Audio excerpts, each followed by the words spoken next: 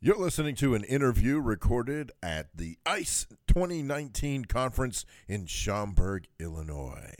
Enjoy the program. Hey, welcome back to the EduTech Guys. We're coming to you live from ICE 2019, and we have someone in the chair right now. We met her last night in the exhibits, and we want to give her a few minutes online to let you hear about the stuff she has going on. So we'll be right back. We'll let her introduce herself and tell us who she is and where she's from and all that kind of good stuff. Here we go.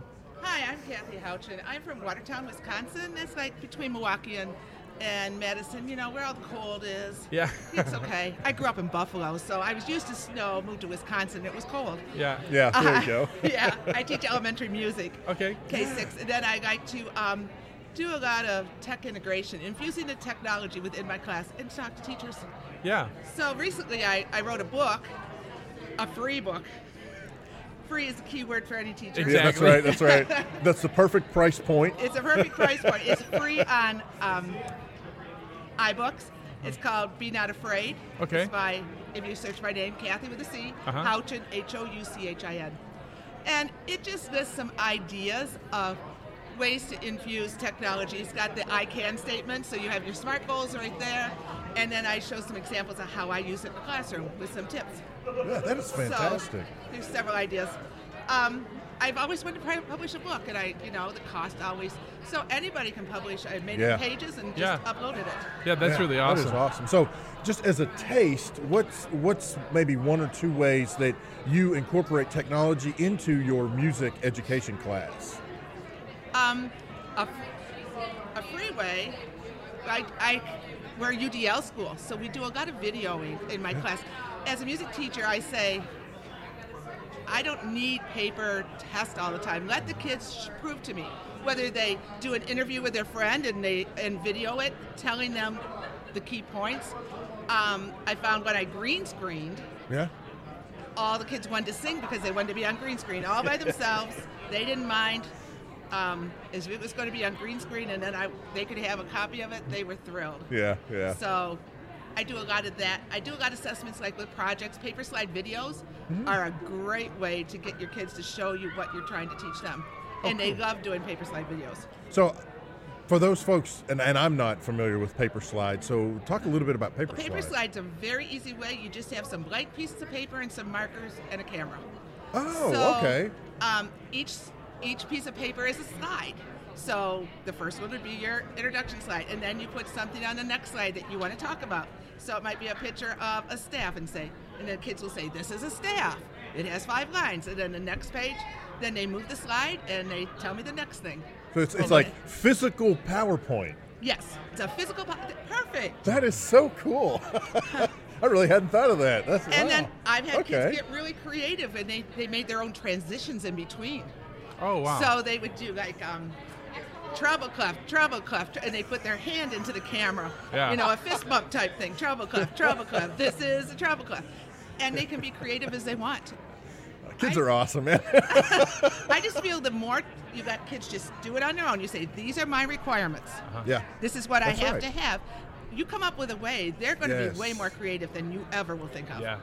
Well, and the key is, this is one of our soapbox things, but as long as the students can demonstrate the content knowledge that you need them to be able to demonstrate, who cares how they demonstrate it, as long as it's safe and ethical and all that kind of stuff. But I mean, really, just let them show you what they know. Correct. Yeah.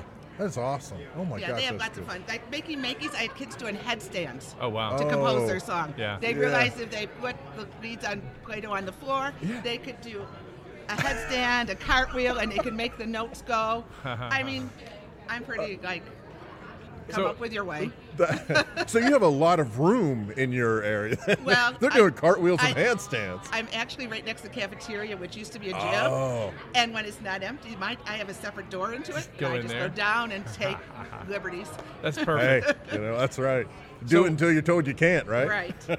So what's on your plate for the rest of the day here today? I have 2 presentations. Okay. One is with the ideas in the book. Okay. And that's called Art and Music Using Technology. Yeah. Something like go hand in hand. But I'm also doing one for Steve Dembo in his playground. I'm doing science with VR. Oh, cool. And I have a shirt from Virtual Tee, Uh-huh. where when you see the shirt and you put your camera on it, you see the heartbeat and you can do the whole rib section. Oh. And if you looked at it, you think it was just a shirt with Yeah. some Right. That's really cool. lines on. Yeah, AR and VR is going to change everything. Oh, yeah. Right. In fact, I just got my fourth grade science teacher. She was teaching the body. I said, here, use this. And the kids absolutely adored it. She just taped it to the wall.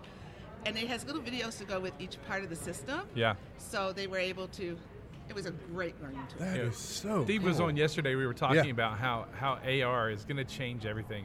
When I was in school way back in the decades and I was learning jazz, I only had the opportunity to hear Oscar Peterson by records that I could find them.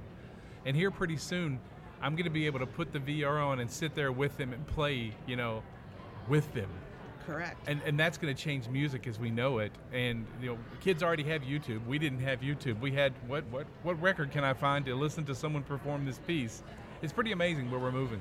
The other day I did an AI experiment from Google Chrome Experiments. Yeah. And the kids were conducting an orchestra by just waving their hands, because we've already talked about tempo. Yeah. And there's one on there, and they all got on a Chromebook and they're waving their hands and making the music go slow and fast and loud and soft, and they absolutely ate it up. Yeah. Oh, that is so cool. I think it's really awesome. Well, And who knows what child you just inspired to become a composer, a conductor. Right. Yeah. I mean, really. And now it's easy to do. You've got all the I think of all those hours I spent putting little dots and stems. Yep. And then, it didn't work, and then you had to erase it. Yep. And, That's a great. and line it up. I studied with Francis Macbeth, the band writer, and we used to talk about how it actually happened. And when they would, we'd write it by hand, and we wrote parts for him as his comp students for his big pieces. But then they would send it over to China, and so a lot of the publishers used the same Chinese company, and they had little tiny mallets, and they would do it all by hand. So the note head was one, and then the stem was one. That's actually how they did the final manuscripts before sending it to print. And now you do it in Finale and you're done, or Sibelius and you're done in 20 minutes. What? That's just crazy. Yeah, It is. Yep. Well, so if folks want to reach out to you and steal your ideas and talk to you, That's fine. what's the best way for them to get in touch with you? My Twitter handle is at Cathy, CATHY, _Houchin, HOUCHIN. Awesome. That is great. Cathy, thanks for stopping by. Thank you Thank so you for much. having me. Good luck today. Have fun. Thanks. You've been listening to an interview from ICE 2019 in Schaumburg, Illinois. Thank you for listening.